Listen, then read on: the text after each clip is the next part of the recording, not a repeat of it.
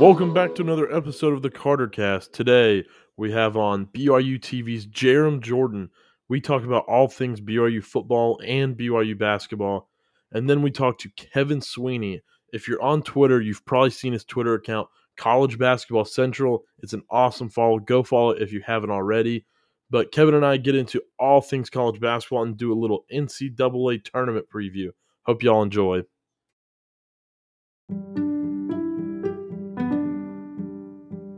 But before we get into our interview with Jarom Jordan, we are brought to you by Pod Talk. Pod Talk is the best way to listen to podcasts. I use it myself. Go join the CarterCast group discussion on there right now. It has the best interface. Go check it out in the App Store today. Download Pod Talk in the App Store right now. Now our interview with Jarom Jordan from BYU TV. All right, we now welcome on Jarom Jordan. You'll see him on any BYU TV sports broadcast. Jarom, how we doing? I'm great. And it's either myself or Spencer on almost everything, right? Which is pretty fun. I have a very fun job. I'm very excited for you, Carter, that you have a podcast and you're doing this and that I'm not the best guest you've had, which is very, very good for you. Appreciate it. So let's get this started. If I would have told you a year ago that Zach Wilson would have been a consensus lock number 2 pick in the NFL draft, what would you have said? I'd say, wow, he must have had a heck of a 2020 season. That's incredible. Yeah, it's been amazing, right? What he's done in just 1 year. And I was thinking about this earlier today. All it takes is one great season. Kalani Sitake told me that earlier this year. Steve Young did not have a good junior year, but had a great senior year in 83. Mark Wilson in 79. Brandon Doman in 01. These are just some of the guys. Steve Sarkisian in 96. These are just some of the guys that had a great season that led to something in the pros. And in the case of 3 of those 4 quarterbacks I mentioned, they got drafted. But the fact that Zach is top 5 is a credit not only to BYU and Jeff Grimes and Roderick and Kalani Sitake. It's to Zach because we know the story of him driving to Southern California. But the way that he can throw the ball off platform, all the different angles that he can throw the ball at, his athleticism, his mind, he is definitely a top 5 guy, which is pretty awesome to watch. So would you, if we had a different schedule, the original one where we're playing Michigan State, all these Power 5 schools, do you still think he goes top 5? No. I think he'd be end of the first or day 2 guys, second or third round, because he would have been exposed a little more. Now, that doesn't mean he's not a good or great quarterback. I think Zach's amazing. Like, you could still be a very good quarterback in the NFL, no matter what round you drafted at. Like, look at Tom Brady, of course. Look at Russell Wilson in the 4th to my Seahawks. Like, that doesn't matter as much. The opportunity is going to be given to you a little earlier if you're a higher pick, and the criticism will be higher too. Like, the danger in Zach being a top 5 pick is if it doesn't work out, we're going to remember him or not, like Rafael Araujo, 03, 8th pick, NBA draft out of BYU to the Raptors, didn't pan out. No one really talks about him. Really good college player, but I think Zach is going to have a successful pro career. I just hope it's a good fit with that team because you could be awesome, but if you have a crappy offensive line, good luck. If you had your choice, where's he going? Well, Russell Wilson's still going, so not the Seahawks, I guess. Although there's been some drama there recently. Probably, I don't want to say the Niners because I don't want to root against his team, but pro Zach. But it might be the Niners. I think they're like a quality quarterback and health. They had a bunch of injuries away from going back to the Super Bowl. Like 2 years ago, they're in the Super Bowl. Jimmy Garoppolo is the guy that at times will win you a game, but he's more of a just don't turn it over, hand off, make the right play action pass on third down kind of or second down kind of guy. If Zach Wilson was on the Niners and like could really show what he could do in the next couple of years, oh my gosh! After Jimmy G's done, they could be in the Super Bowl. Like that could be a great fit.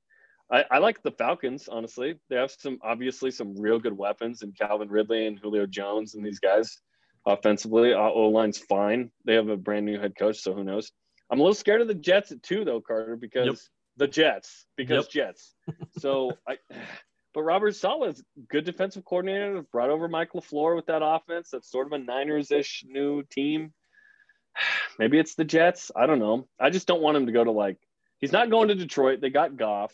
He's not going to the Bungles, obviously. They have Joe Burrow. Like, the Washington football team, it's like, please no. I don't like that fit, but Panthers there's some trade good up. ones out there. They could trade up, right? Saints would be interesting. Like, are they in on Taysom Hill long term or not? Yeah, I would be surprised if they are, if I'm being honest. Right. They gave him a shot. He did fine. But was he good to great? Like, they played the Falcons twice. Exactly. So we saw with BYU football this year, they had no chance, even if they went undefeated, to make a New Year's Six game. So are we going to see BYU continue with these brutal Power 5 schedules, or try and do, how Bama does, their non-conference is playing the Citadel? Well, Bama always plays at least one good non-con game, right? And every SEC team has that one FCS. And almost everybody has an FCS. I've been on the hill, and I'm going to die on it probably, or live on it. I'm living on it. I don't know why BYU plays such hard schedule. I think there's a balance between too easy and too hard. Right now, it's too hard. Last year was probably too easy, right? BYU went 11-1 and only had two games that were two games that didn't go BYU's way by a large margin. Obviously, Coastal Carolina, and then UTSA was a one-score game. You have a close game, whatever. You have a weird day. I'm in the camp of the following. I want about 3 or 4 Power 5s. I don't want them all in a row. I don't want them all on the road either. 3 or 4 quality group of 5s, and then 4 to 6 winnable games.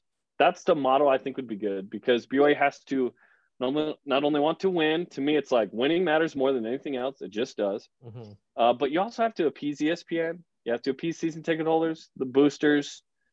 And so there's a delicate balance there for a guy like Tom Holmoe. And now that we're going into year, 11 of independence, it's hard to know exactly what it is. What is it? It's 7 Power 5s in Boise State. So I'm like, hey, 7-5, staring down the barrel of that. If BYU wins 8 or 9, awesome. I don't think this team's a 4 or 5 win team. I think they're good enough with Jaren Hall or Baylor Romney or Jacob Conover, although I never want to start a freshman quarterback. I just don't. No matter how good Jacob is, it's like, can he just sit for a year and then get his chance later? Like, it was a free year last year, whatever. And he's a talented dude. But, yeah, I think there's a place between what BYU's been doing and what last year was. So do you want them to be in a conference, or do you like independence more? It's a good question. And we've become pretty comfortable with not being in a conference. Like I assume that you're 18 to 22s somewhere? 20, yeah. 20. Okay, so you were like 10 or 11 when BYU went independent. Yeah. Like, you barely know what the Mountain West is like, right? Those Max Hall Mountain West games. yeah, they were fun. And listen, it's fun to win a trophy. It's fun to win a conference.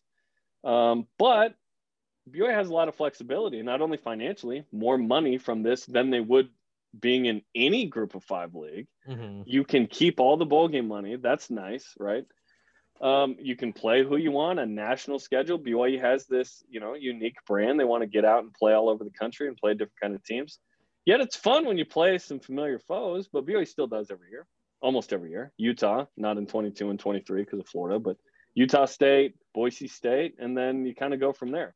So it all kind of depends what you want. And I'm not on the go back to a league thing. If BYU was invited to a Power 5 right now, I would take it no matter what league it was, which it's either Pac-12 or Big 12. But I don't see the Pac-12 ever wanting BYU with Stanford and Cal. There's some real history there that goes back to the 60s. And, it's not going to happen. Big 12, BYU went on The Bachelor and got burned. They weren't handed the rose. No one was handed the rose a couple of years ago. And that was weird and awkward. So the money is good, but BYU's in a decent spot. They just need to win more. And to win, the thing you control the most in winning, to me, isn't your players and coaches. It's the schedule.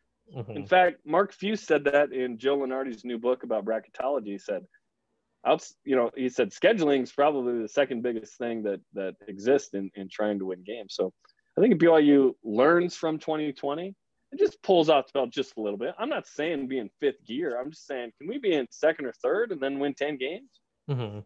So next season, what do you see BYU? What do you see them? How many wins? Maybe making a bowl game? Because it looks kind of brutal for next year, right?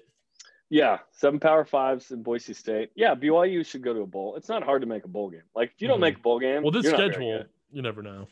Yeah, I see BYU going 7-5 in the regular season, going for 8 in the bowl game. If they're better than that, that'll be awesome. If they're worse than that, like if you can't be 6-6, come on, man. Like 80 teams go to a bowl game.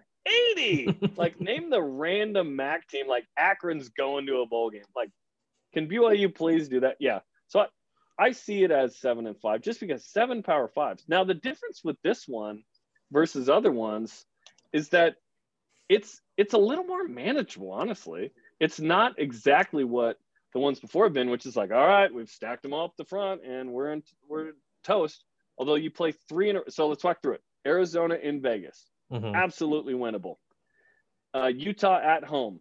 Hopefully the streak ends. That's always a tough game. Utah always has a tremendous defense.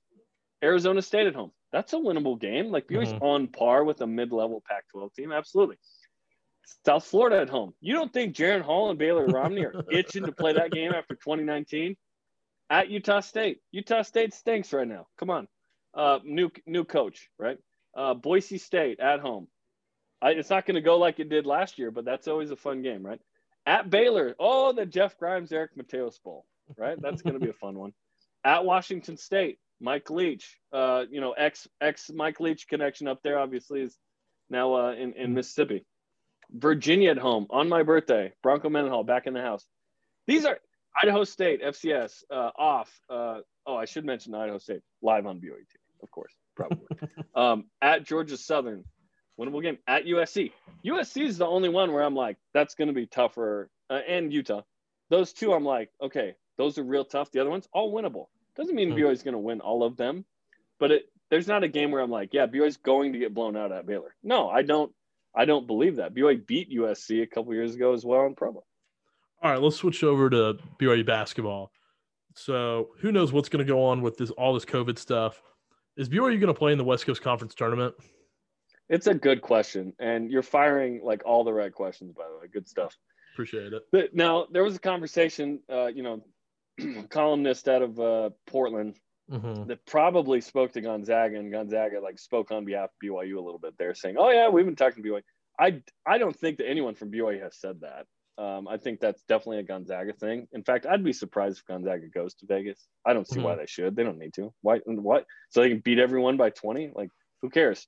But with BYU, I think if BYU wins out in the regular season, that should be a conversation the Cougars have, because if Gonzaga pulls out, I kind of want BYU to win that tourney, because they haven't won a conference tournament since 2001 when UNLV was ineligible. So it was a similar situation, and BYU just doesn't win tournament titles. Like BYU is terrible in conference tournaments. Like it doesn't win it, which is shocking because BYU's been a good basketball program over the years. So I'd want BYU to go, but I think there's a chance. Is it worth it? Is it worth the risk? Depends what yeah. And BYU is I can't say this for sure, but I think BYU is the only team in the league that hasn't had a COVID issue. So do you risk that? Yeah. Depends what you want. Like if BYU's like, listen, this will help us get a better seed, or maybe BYU's like, no, we're firmly like an 8. Right. Which, by the way, I hate 8-9. Yeah, you don't want to be an 8-9 too. I'd rather be 10, 11, or 12.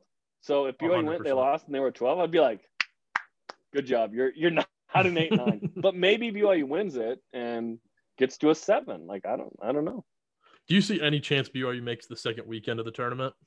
Oh, yeah. Yeah. BYU is tough defensively, rebounds really well. At times has been able to make 3. Obviously, it's not last year. It just doesn't. BYU doesn't have the guard line it did last year. But I think BYU's got a shot, especially because that first round matchup is going to be a 50-50-ish kind of game. It's not going to be, BYU's like a 8-point dog to whoever. But the problem is if it's the 8-9, if they're in the 8-9 game, they're essentially playing. They could play Baylor. I don't see BYU beating Baylor. Oh, you're saying through the second round, not to the second round. No, to the second weekend. Oh, the second weekend. Sorry, yeah, I the thought Sweet you meant 16. second round. No, I think they can win that first game. Okay, if BYU's in 8-9, it's going to be tough. But here's the situation, though.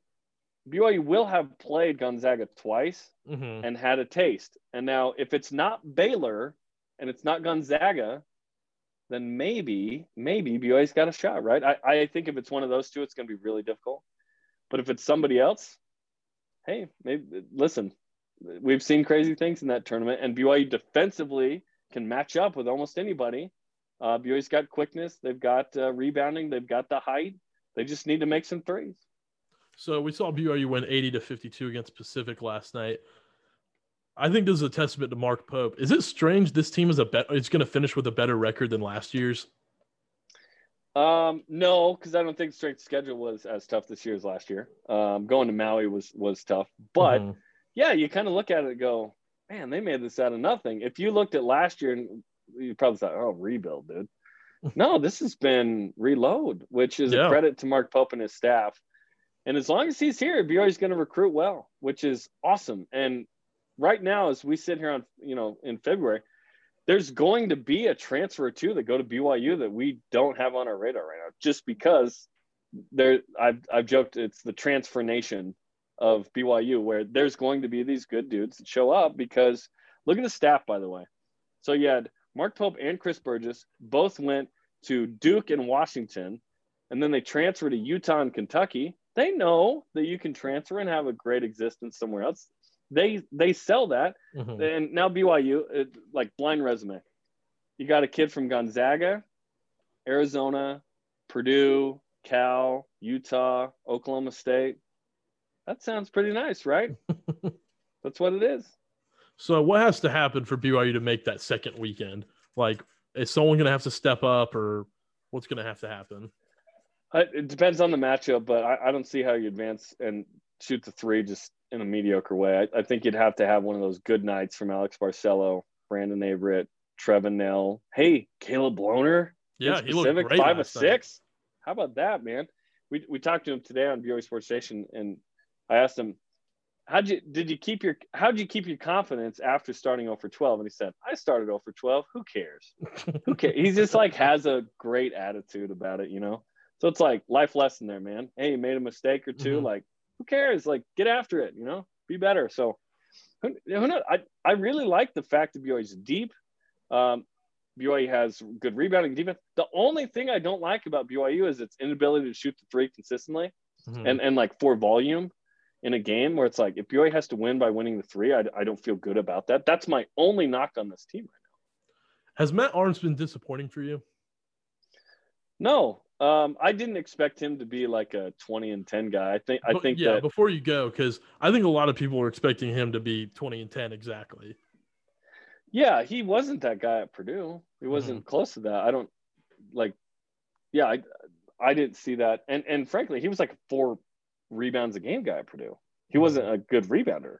I wouldn't say rebounding is one of his strengths, but he changes shots. He just does. If he doesn't get a block, but the shot is missed and he contested it, that doesn't show up in the box score. And that's what he accounts for. Like, layups at the rim are harder to come by when Matt Harms is in the game. He also runs an excellent pick and roll offensively. Yes, his numbers aren't exactly what you want them to be, but riddle me this.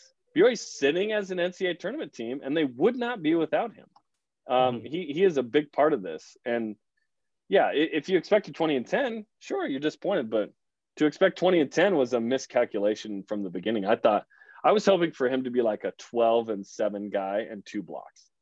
And the fact that BYU goes 10 deep, that affects those numbers. Like his per 40 is probably fine, but he's probably playing about 25 minutes a game. So what's this team going to look like next year? Who do you think leaves and who do you think stays?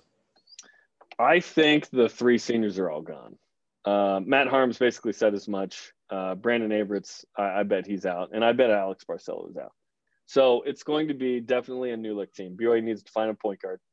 But BYU's got some exciting talent coming back off missions and some freshmen. So it's going to be different. But here's the thing. I may not know exactly who's going to do what next year. But if Mark Pope's the coach, he's going to figure it out. It's going to work. Like, I just have the utmost confidence in Mark and this staff.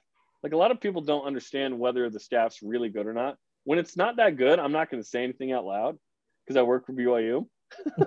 But this staff is excellent. Like they're really good. BYU's had a lot of really good assistants over the years, and that's to Dave Rose's credit and Mark Pope's credit. If you're Alex Barcelo, though, why don't you stay? Maybe he just has other pursuits he wants to get after, and he put in his 2 years here, and you go after that. And he's while he is a BYU guy now, not everyone grows up wanting to be here for like 5 years, and sometimes you want to just move on. And I imagine he wants to get married to his girlfriend Zoe and bounce, like she's an Arizona student, and I don't know what the situation is there, but yeah, sometimes people want to move on. Like Gavin Baxter is going to be like a junior next year or senior. He's just going to be gone. He's not going to use that extra year either. He said that already. Just some guys don't want to be here forever, and there's a little more sort of antsiness associated with younger kids living now. They just want to move to the next thing. Like BYU, I went to BYU for like 4.5 years. I used my redshirt academic year. I wanted to be here, and I'm still here. Like not everyone feels the same way, right? Yeah, no comment. If Alex came back, I'd be ecstatic. That'd be awesome. Yeah. But all right, Jarom, thank you so much for coming on. This was great. I had a ton of fun. Hope to have you on again soon. Oh, Carter, listen, what you're doing is awesome. Keep doing it. There's not a lot of kids your age doing this, getting into this, getting reps, talking to people that are interesting, unlike me. This is awesome. Thanks for having me on, man. Awesome. Thank you so much. All right, we now welcome on Kevin Sweeney. He's at Sports Illustrated, also the founder of College Basketball Central. Go check out the College Basketball Central podcast. Kevin, how are we doing? Good, man. Thanks for having me on. Anytime. So let's start this off. Give us your background. Like, where are you from, and why did you start this College Basketball Central thing? I mean, it's kind of a wild story. So I'm from upstate New York. I'm from Albany, New York, and for the listeners that don't know the area, it's a very unique sports town in that Albany is large enough to be, it's large enough to be a place, but it's not large enough to have any like pro teams of sorts, or even a big like FBS college football team. They have University of Albany is at FCS, and people root for Syracuse and stuff, but there isn't a team to latch onto. People, that they're Yankees fans and they're Giants fans and Knicks fans, whatever. But there isn't a team to latch onto, and so Albany almost takes on like a Big East towns flavor, where they root for their two college basketball teams, Siena and Albany, particularly Siena. And Siena's a MAC school, but it's treated like a Big East program there. They play in a downtown arena that seats 15,000. They put 7,000 butts in seats at games, and they were really good when I was growing up. They were when I was 8, 9, 10 years old, they won the MAC every year. They beat Vanderbilt in the NCAA tournament one year. They beat Ohio State in the NCAA tournament one year. So like I was just kind of thrust into this world of mid-major college basketball in particular. I have some pretty strong family ties in Siena, and so I just fell in love with them, fell in love with mid-major basketball as a whole. And my junior year of high school, so in 2016, yep, that's the year, I started my little rinky-dink WordPress blog so I could talk about college basketball, and I thought it was like the coolest thing ever. And kind of gradually went from I got 100 Twitter followers, wow, like I've made it, to now I've got 1,000. Now I've got 5,000. Now I know, now 10,000. And I've kind of grown it while I've been here at Northwestern. I'm a student there. I'm a senior now. My freshman year at Northwestern, the first team that I had a press credential to cover with my little blog was Loyola Chicago. And that year was the year they made the Final Four. And so, that was a really cool experience and further indoctrinated me into the world of college hoops. And now I'm a senior. I'm an intern at Sports Illustrated and do a lot of their college basketball coverage this year. I'm their resident bracketologist, I guess. I do 2 bracketologies a week. I write a column every week. I do some feature stories. I wrote one actually about Loyola Chicago just last week, which is a lot of fun. So it's a little bit of everything. It's been quite the journey, quite the ride, and very, very appreciative of everyone who's helped along the way, because I think it really has taken a village of people who've been nicer to me than they really should have been when I knew nothing, and I still don't know much, but I know more than I did. So I guess that's the story. It's a complex one. I started the podcast when I was, I think, a freshman in college, and kind of on a whim, and that's gone really well. So you just keep adding things to your plate. Eventually, I'm going to run out of hours in the day, but I haven't yet, so we're going to keep plugging. Yeah, and if you haven't checked it out, go check it out right now. collegebasketballcentral.com, CBB Central. All right, so let's start this off. I'm a huge Duke fan. You obviously can see the background, whatever. Is there any realistic way they make the NCAA tournament? I think there's a path. Unlike with Kentucky, I think there's a real path. I think would it require them rattling off five of the last 6? I think that are on the schedule. I think probably, and that would get you in the conversation. I also think the ACC tournament will be, so wide open. I don't think I would be scared of Virginia right now. I mean, Virginia's a solid basketball team. They're not unbeatable. Certainly, Florida State made them look pretty bad just a couple nights ago. And Florida State's got talent, but their season's been very disrupted. And where will they be come mid-March? So I think the path in the conference tournament is very viable for Duke. And I think the big question for them is just, can they ever find some consistency? And there just hasn't been a stretch. I think you thought maybe when they won 3 straight in early January, and they beat Wake Forest, okay, maybe they're turning the corner. And it just hasn't happened. The blowout went over Clemson. Okay, maybe they're turning the corner and go on the road, lose Miami. So it's going to take a consistency that they haven't had. But I don't think this is like such a broken team the way Kentucky is, or even Michigan State. I think this is a team that could conceivably make a push, although obviously without Jalen Johnson, the road gets a little bit more difficult. Yeah, so earlier this week, Duke forward Jalen Johnson announced that he was foregoing the rest of the season, opting out, whatever you want to call it. He quit, right? Yeah. I mean, look, I don't know Jalen Johnson. I don't want to, I don't want to demonize the kid. It is what it is. But, there has been widespread conversation among the basketball industry, people I know, people I don't know, that have told me, like, look, his people were not happy with what his role was at Duke, with what the direction of Duke this season was. And at some point, it became a situation where it was easier for him not to play than to play. And he said, all right, I'm going to pack my bags. And that's fine. Right? It's a business decision. I understand it. He's going to have to answer for that business decision when NBA scouts interview him come, April, May, June, whatever. But that's the bottom line. He played 8 minutes, and then the next day he packs up his locker. That's not a coincidence, folks.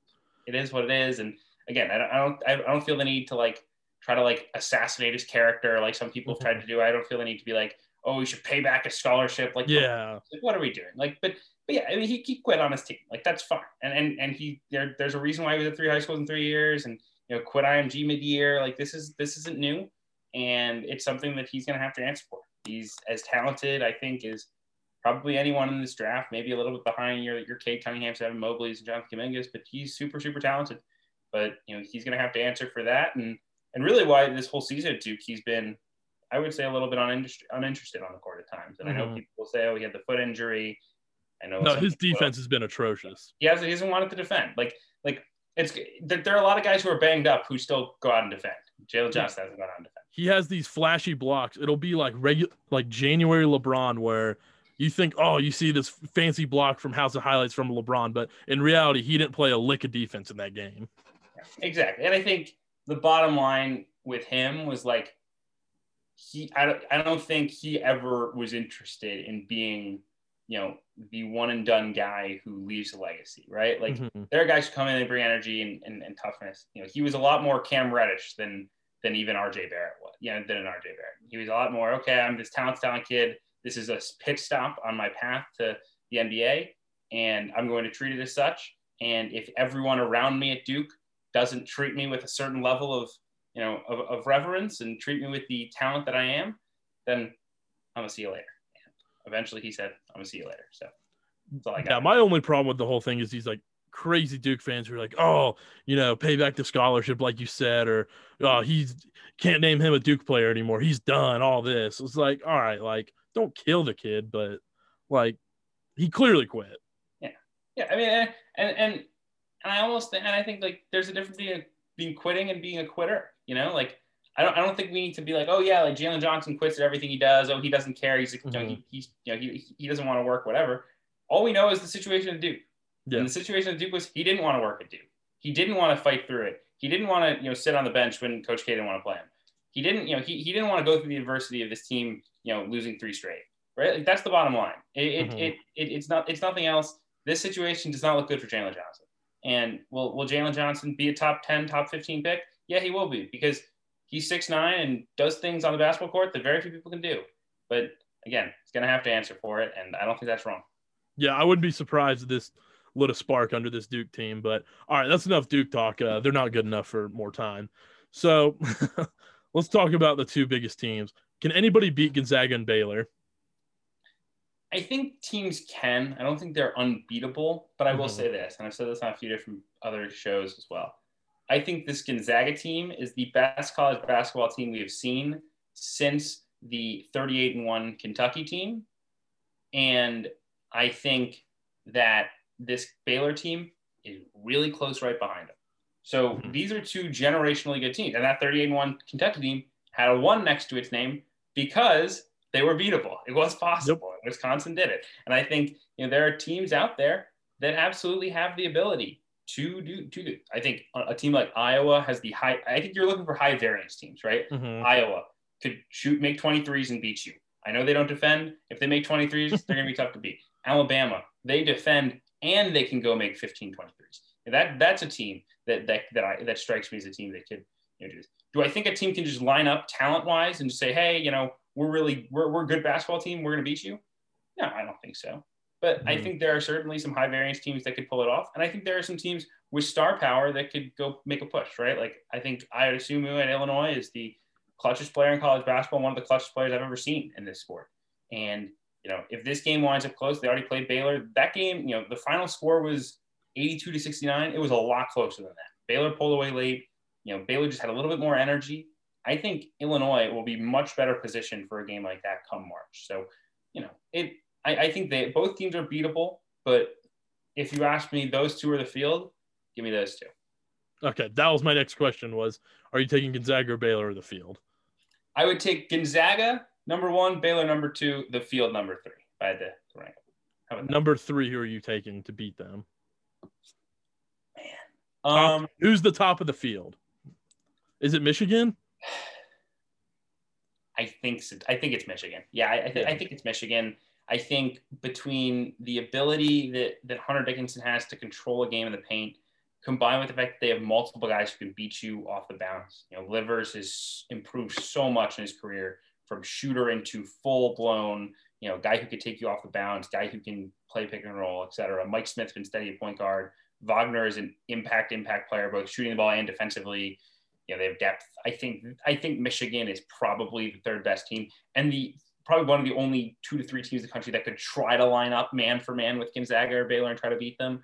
The other teams, like I said, it's kind of more a high variance situation where, okay, we can shoot the ball out of the gym, or okay, we're Houston, we can really defend and lock Gonzaga down and play a low scoring game. Like I think there are some situations like that, but I think if you just want to 2 teams playing their best basketball, Michigan is probably one of the only 2 to 3 teams in the country that has a shot against Gonzaga and Baylor. Yeah, my only concern with Gonzaga is playing in the West Coast Conference. You just cruise through January and February, and I mean that's clearly why I feel like they're trying to schedule a non-conference game right as soon as possible, because they have cruised. I mean, not one game has been remotely close. And I think that's a little concerning, honestly, with them, because there have been some games where they didn't have to wake up, and I think the Pacific game was a really good example.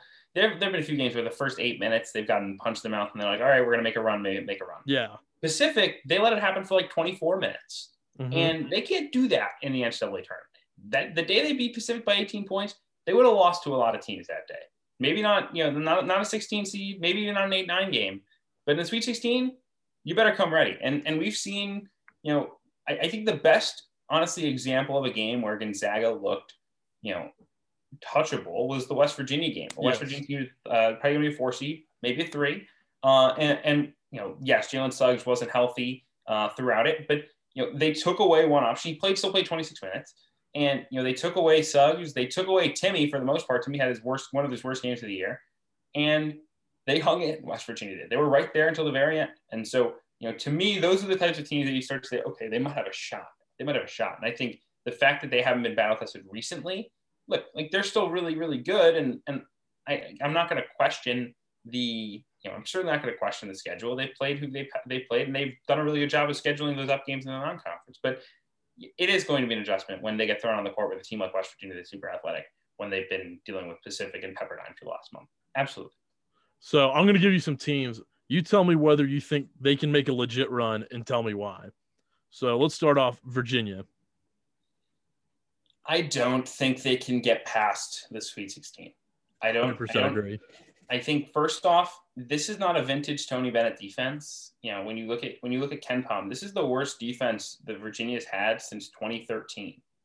And this is not a team that's just locking you down the way that, you know, other Virginia teams have. They don't have that in their arsenal. Now, are they better offensively? Yeah, they are. They're so much better offensively. The jump they've made has been incredible. And I do think, you know, to have three big guys in Hauser, Murphy, and Huff who can all shoot the three at such a high level, I mean, that's going to be really hard to guard. They can get on a run here. But we've seen against teams with upper level athleticism, Florida State and Gonzaga, that they haven't matched up well at all. And I think that's a huge concern.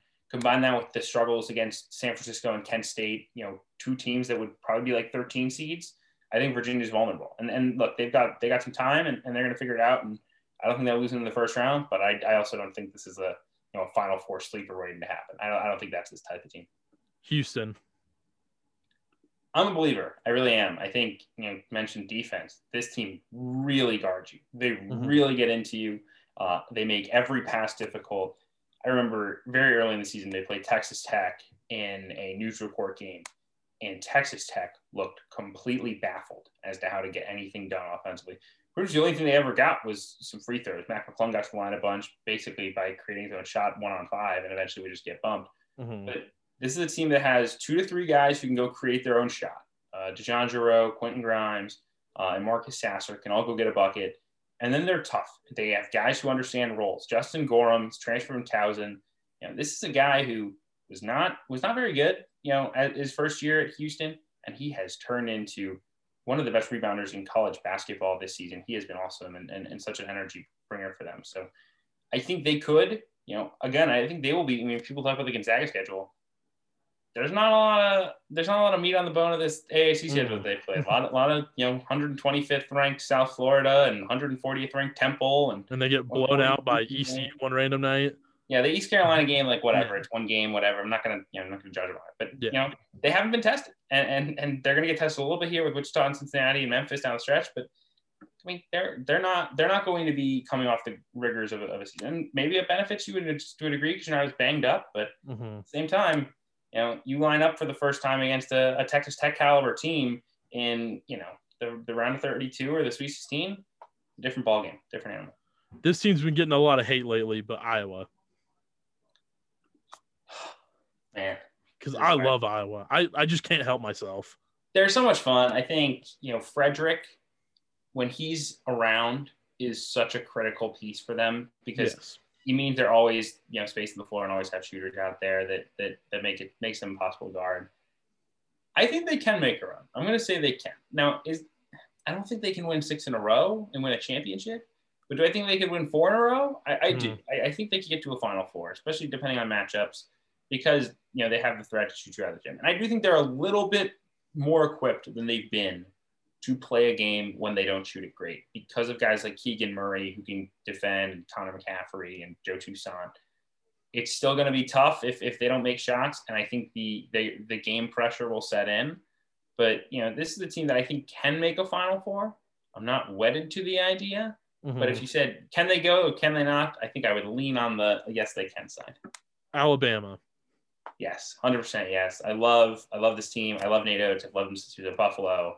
You know, really watched and charted his rise as a coach. And, you know, I think the fun thing about Alabama is they packaged like D'Antoni ball into a guy in Nate Oates who once had his Buffalo coaching staff wear mechanic shirts in pregame because we're the tough basketball team, and goes in press conferences and calls out Coach K and goes in press conferences. You know, we had a COVID problem, but we wanted to play because, you know, because we think pausing is not, you know, it is really because you don't want to play. You know, things like that. Like he says these, you know, wild things, and you know, you don't have to agree with everything he has to say, but he is opinionated. He has a lot of fun, and, you know, he is the perfect guy to bring like analytics of basketball into like random, like, Southern college basketball. Because Alabama fans, if you had like some math nerd, if you had like Kyle Smith or Todd Golden, former San Francisco guys, if you had them walk into Alabama, they'd be like, get this guy out of here. Like, well, who is this guy? And Nails comes in with his, Midwestern accent. And, I think that we should, I think your Coach K wouldn't be saying what he's saying if he hadn't lost 2 straight. So, but by the way, we're never taking a mid-range shot. So I love Nate Oates. He's a perfect coach for this team. They're really, really talented. Like, that's the thing. They have 3 or 4 guys who are going to play in the NBA. They have shooters, and combine that with the fact that they really get into you defensively, and that's going to matter come March. And I don't think anyone realizes in the country that they have the number 2 defense in KenPom. Like, no one realizes that. And it's credit to what Oates has built, and I think they're a legit threat. I really do. I don't know why I don't believe in them, but Ohio State. It's hard for me to shake the memory of them losing to Northwestern when I was there like a month and a half ago, knowing what I know now about Northwestern. Northwestern's a different team then. They're playing a lot better. They're a lot more confident. They made threes, whatever. But it's hard to shake it. I think Ohio State might be the most accomplished team in the country with all of their quadrant 1 wins. They've done a terrific job. I don't think they have a takeover player. I think they need that. I think they will run into trouble, once you hit the second weekend of the tournament when you're facing other elite teams. I don't know if they can string 2 together in a row and get to the Final Four. I'm going to say no. I think they bow out early. Oklahoma. I think they're one man short. They're not quite talented enough. They're a really solid basketball team. Lon Kruger's an excellent coach. I was talking to Carlin Hartman, who's one of their assistants 2 weeks ago, and he was telling me, how much their season has changed since really a COVID issue sparked their problem solving. They were playing 2 bigs. It wasn't really working. Brady Manick had COVID. Their shooting 4-man. And all of a sudden they're like, I guess we have to play Elijah Harkless, this 6'3", 200-pound bulldog of a guard from transfer from Cal State Northridge. He comes in there, he's playing the 4, and all of a sudden everything starts working and it just clicks. And so they kind of found it by accident. And it's been kind of amazing to watch their growth. I just don't think they're quite talented enough to make a run like this. But Kruger's an excellent coach, and if they get the right matchups, watch out. Last one, Villanova. I'm not buying. I'm not. I don't think they defend. And look, people will tell us they're lead offensively. Look at the numbers. They're lead offensively. Jay Wright, lead offensive coach. Great. The numbers say that. Put them on tape. Watch how many difficult shots they have to make. Yeah. Right. I mean, they have great shooters. They really do. But they take a lot of difficult shots. And it's because Colin Gillespie, Justin Moore, and Caleb Daniels, they aren't elite, space creators. They aren't guys who are go in and get one off the bounce. And so their easiest offense is when they get it inside to Robinson Earl. They need to do that as much as they can. And they're very soft. They're very well coached. They do everything pretty well. But I don't think they can win if they get against another team that can really score. We saw that this weekend against Creighton. Creighton put some points up, and Villanova couldn't stay with them shot for shot. And that's concerning. So I'm not in on the Villanova bandwagon this year. Really not in on anyone from the Big East right now. Just not buying it. So, okay.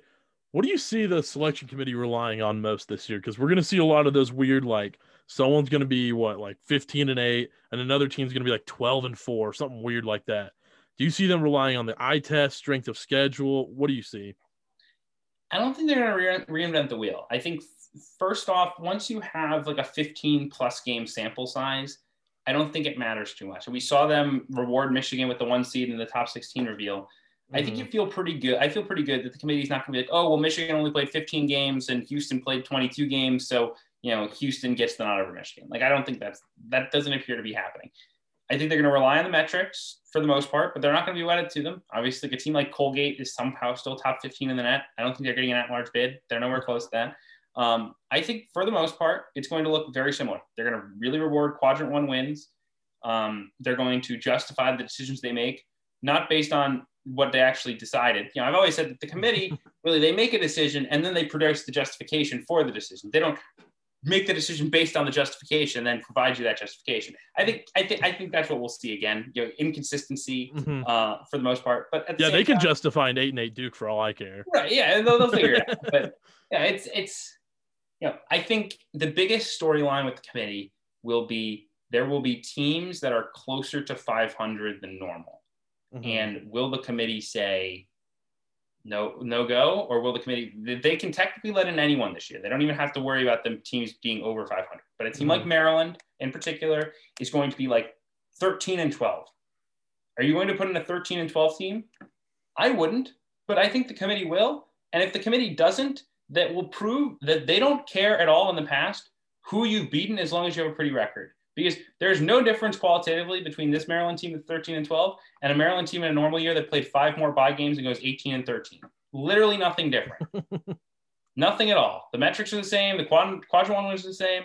But if they don't put in Maryland this year because their record isn't pretty enough, we'll know what it is. So it'll be an interesting teaching exercise, I suppose. Obviously, we don't know the seeding or whatnot, but what 1 to 2 seed right now do you see getting upset that first weekend? Yeah, I mean, obviously heavily matchup dependent. I think Ohio State feels a little vulnerable. Yeah. Right. They have this combination of not being elite on the defensive end, not having a guy who can take over. They're big, but they're not like overwhelmingly large where an 8-9 game would be overwhelmed by their size. I think Ohio State would be the most vulnerable 1 seed. I also think on the 2 line, I think a team like Houston is a little bit vulnerable just because, like we've talked about, they haven't been tested as much. And they could wind up in a difficult spot. But yeah, I think those 2 would be the ones that jump out. Doesn't mean I don't believe in them as teams, but I think those are teams that are somewhat vulnerable. Okay, so I want to get your opinion on this. They announced that the first 4 will be played on Thursday, and the real tournament, the second round, whatever you want to call it, starts Friday and goes till Monday instead of the typical Thursday to Sunday schedule. Do you like that? Because it feels like that Thursday's better than Christmas of the NCAA tournament. Yeah, I mean, I'll miss it. I understand why it needs to happen. Yeah. And it's a protocol thing, and I get it. And it's not going to make me less sad about it. But, I'll miss the Thursday. I think the Thursday is so much better than getting the Monday. Like, it's going to be nice to really be hoops on Monday, but so much better. It's just weird. It's not the same. But at the same time, I do think that the downwind effect of having the Sweet 16 on Saturday and Sunday and having all those games be standalone will be an awesome exposure for the sport. Yeah, that is awesome because it's going to be awesome. I think the sport will get so much attention. People are jonesing for March Madness. They're going to see it back. I mean, I'm hopeful. It sounds like we're going to have some fans in the building as well, from what I'm hearing. That's very exciting. I think potential to have a 20% capacity in an NBA arena with a huge game. Gonzaga on the ropes against a high quality team. I mean, that's everything you can ask for. It really is, and I'm excited for that as much as losing that Thursday stinks. So I'll be locked in on Friday. I'll be locked in on Saturday. I'll be locked in every single day you give me. So it doesn't really matter to me. My last question: who's your dark horse to win the NCAA tournament? So I hate to go to the well again, but Loyola Chicago is sitting there, and not Northwestern. Hey man, I think at this point I should just pivot my rooting interests. Like, I've been around this Loyola team a bunch. They're a ton of fun to be around. I know people there. It's 4 miles away from campus. I'll swing on. But I think Loyola. If you're looking for the Cinderella dark horse mid-major, I mean, it's clearly Loyola. They're top 10 in KenPom. They're better, I think, in every way than the Final Four team was. And look, the Final Four team hit 3 buzzer beaters. And you're not probably going to do that again. But Loyola can play with anyone in the country. They defend you. They really pass. They play together. Porter Mosch's lead coach. I think that's a team. And then on the high major side, a team that I see as kind of a Cinderella watch would be, I'll say Tennessee. Wow. Maybe doesn't feel like a Cinderella, but they're maybe like a 4 or a 5. Yeah. And they haven't clicked. Every time they start to turn the corner, they take a step back. And this team has top 5 talent in the country. If it puts it all together come March, they're going to make a run, and I wouldn't want to see them my side of the thing. So I like Tennessee a lot. I think they could be dangerous. I think UConn as well. Toss them in there as well. They're going to be underseeded because of Bouknight's injury. Now that James Bouknight's back, they're a fun team to watch, and they're going to be really tough to beat. All right, Kevin. Well, this was a ton of fun. Thanks for coming on, and go follow his Twitter page at CBB_Central, and go check out the podcast, CBB Central Podcast. Kevin, thanks again, man. Thank you. It's a lot of fun. Always appreciate you having me on. Looking forward to a great March. All right. Appreciate it, man. Thanks for listening to today's episode with BYU TV's own Jarom Jordan and Kevin Sweeney from College Basketball Central. I had a blast talking to them. I hope y'all enjoyed. We'll have another episode coming out next week for y'all. So see y'all then. Bye.